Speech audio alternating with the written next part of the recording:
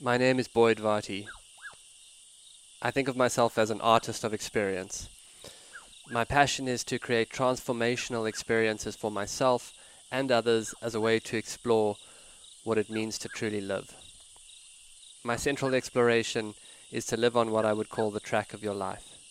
To me, this is to live courageously towards the discovery of what you are called to and to what life asks of you. So much of how I live has been informed by my passion as an animal tracker. I'm following the trail of my own life and reporting back. Preparation Day. Planning the expeditions. Anthony Bourdain once said, I know there's a guy inside me who wants to lay in bed all day and eat donuts. My life is a series of stratagems to avoid and outwit that guy. If you're an artist, you know this place. I wake up at the moment at 4:30 every day and meditate for an hour. I attend to my craft and go tracking each day. I do breath work. I work out. I diligently attend to what I need to do to keep my company going.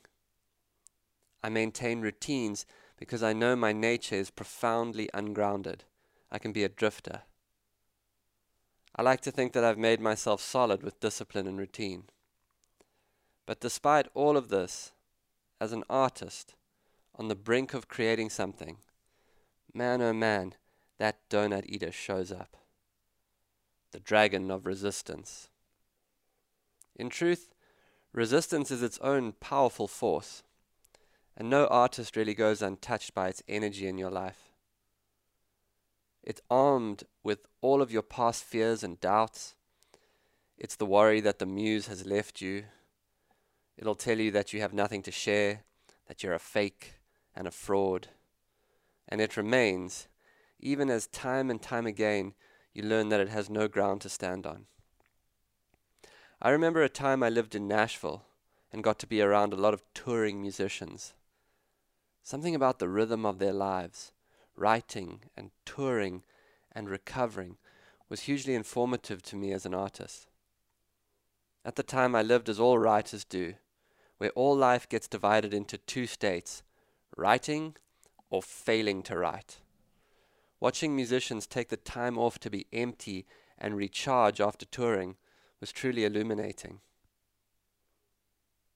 I guess resistance is the dark side of your muse. It holds your inspired action in dark balance. I'm planning my next adventure to the sacred sites, and my own resistance is rearing its head. It tells me that it's easier to just stay home where it's comfortable and you're not alone and nothing can eat you. It tells me I have nothing to say that I haven't already said.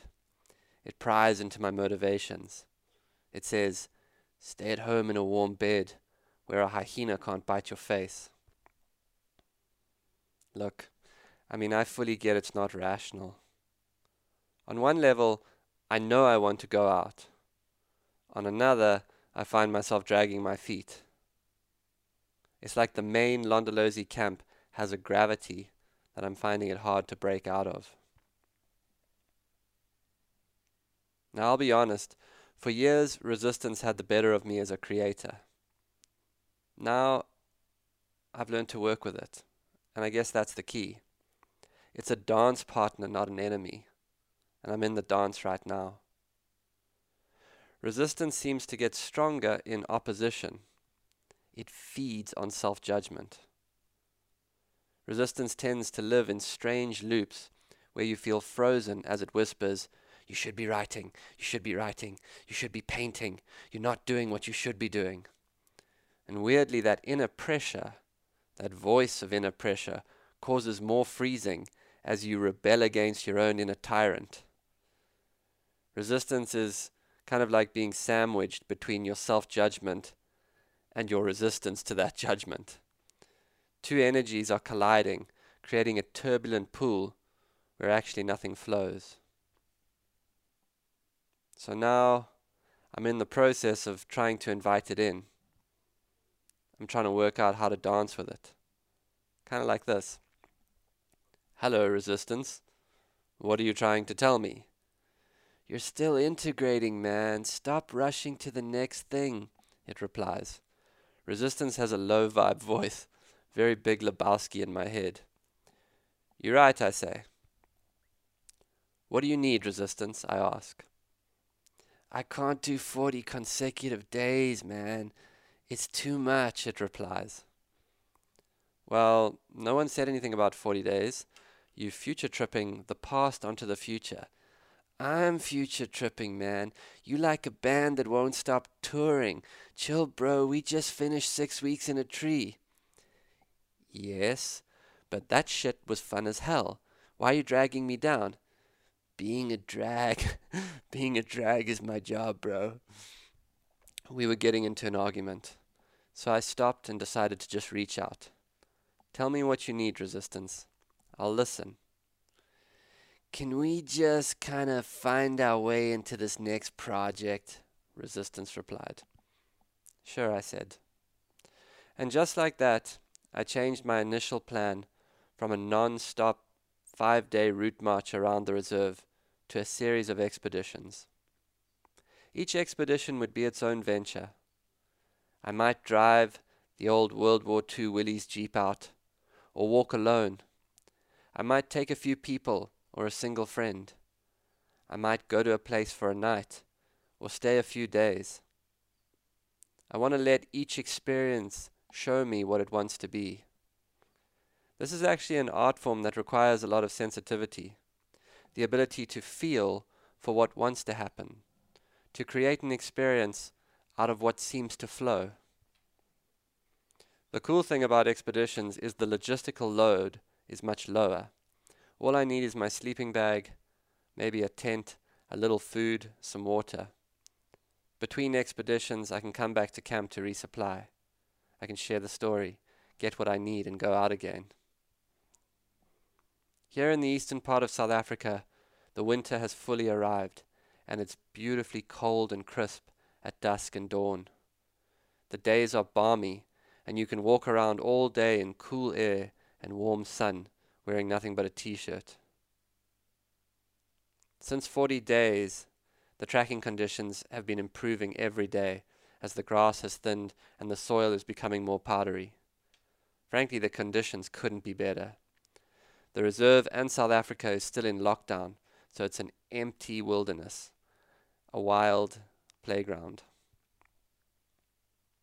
I notice I have a bias towards making things hard. It's a very masculine inclination towards a challenge. But sacred sites, I'm realizing, is not about that. In fact, the exploration of a felt sensitivity in nature is to me in some ways an antidote to the endless conquest mentality that we see in nature. I want to feel the land. I want to work out how to tune myself to the sacred.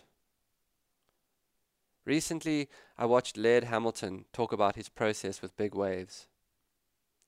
He said that before a huge surf arrives, he goes through different states of being. First, there's a kind of excited, anxious anticipation. Then, in the moments just before he goes out into those monsters, his body totally shuts down its energy. Weirdly, the anxiety kind of gives way to total rest, like his body knows it's preparing. When he goes out, he says an energy comes into him from the ocean. He says he could be severely injured and he can operate off that energy that is transmitted from the waves. I love this idea. I should imagine that to Laird, being in 100-foot surf is church. That's where the sacred is for him. That's where God is. I felt my own version of this tracking lions. It's like I'm pushed aside and the zone state comes. Almost like another being replaces you. In that presence, I feel close to everything, and everything feels sacred. This exploration I'm about to embark on is not a test of will or strength. It's a test of maturing into a capacity to quickly tune into the presence of that other place. That other place where a different energy comes from. The presence in which you feel somehow replaced by something, and finally, fully yourself. These expeditions are more about subtlety than strength. Together, we're going to go in search of the sacred. I will take you to the most secret places I know in this wilderness. Maybe we'll find a few new sacred sites together. I recently asked my friend Andrew what was the most sacred moment of his life. I'm not spiritual like you, he said. I wouldn't call it sacred. For me, it's been times of pure overflowing joy. I really like that. On the track of the sacred, I'm going to welcome what resistance has to teach and listen to Andrew and make each expedition we go on about finding maximum joy. There's more to come. I've decided to keep my call sign. I'd love to know what yours is. 40 out. This has been another episode of the Track Your Life podcast with Boyd Varty. Follow us on Instagram at Boyd_Varty, Twitter at Boyd Varty. Visit Boyd's website at boydvarty.com or subscribe to this podcast in your favorite podcast player. Please rate and review this podcast so that more people can find and enjoy it.